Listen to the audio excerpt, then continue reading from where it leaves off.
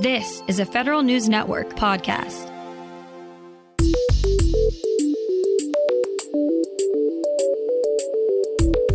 Coming up on today's Federal Newscast, a new tutorial video is out to help feds through the retirement process.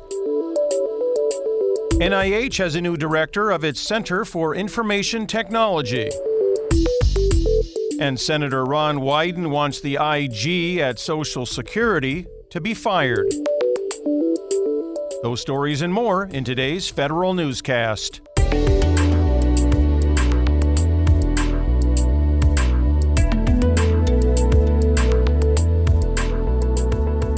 It's Friday, February 9th, 2024. Welcome to today's episode of the Federal Newscast. I'm Peter Musurlian. President Joe Biden is getting calls to remove the top watchdog at the Social Security Administration.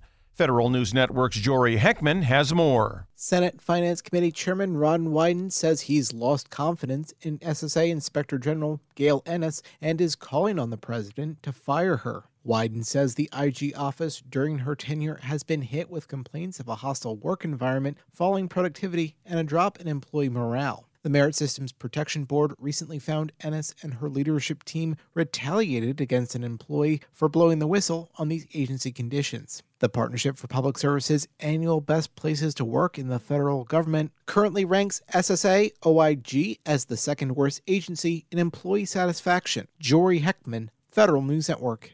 A year after deciding to split up its technology roles, NIH fills one of two positions. Federal News Network's Jason Miller has the details. The National Institutes of Health has a new director of its Center for Information Technology, but it still doesn't have a permanent chief information officer. Sean Mooney will join NIH in mid-March as its CIT director. Mooney comes to NIH after spending the last 9 years as a professor of biomedical informatics and medical education at the University of Washington School of Medicine and as its chief research information officer. He replaces Andrea Norris, who is both the CIT director and CIO. Norris retired in December 2022. Jason Miller, Federal News Network.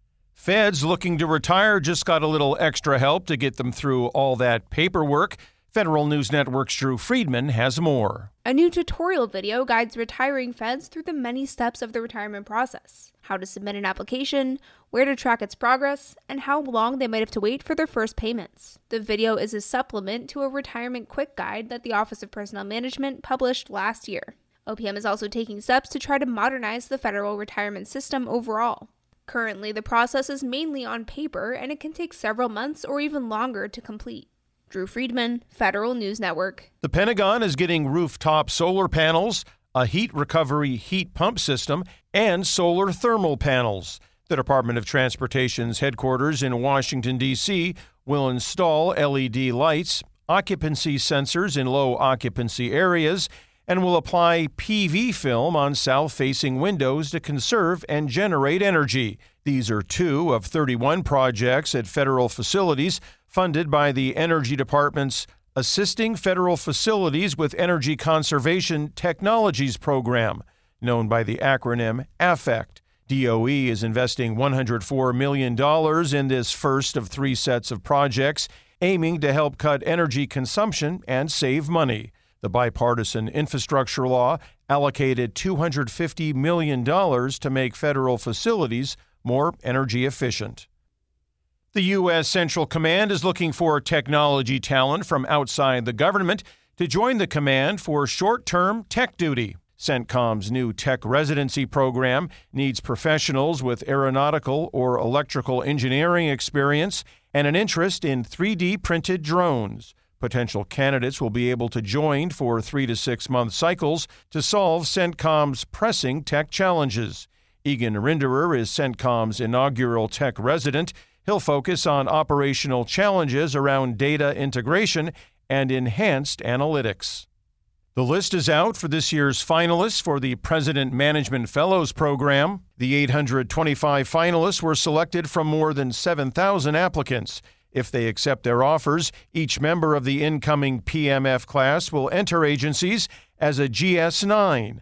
But depending on their experience, agencies can also bump them up to a GS-11 or GS-12. The PMF program, now in its 46th year, aims to bring more early career talent into government and is open to applicants with advanced degrees.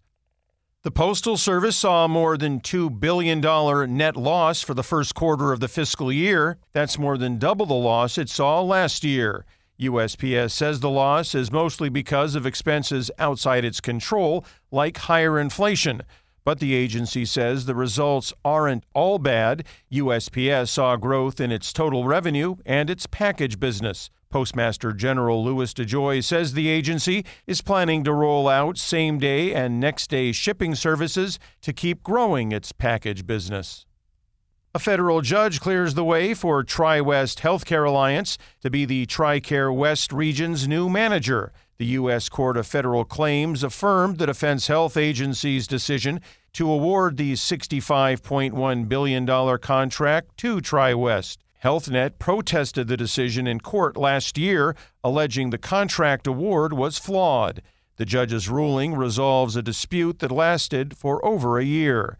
DoD says the new contracts will improve health care for nearly 10 million beneficiaries in DoD hospitals and clinics. Find these stories and more at federalnewsnetwork.com. For the Federal Newscast of Friday, February 9th, 2024, I'm Peter Musurlian.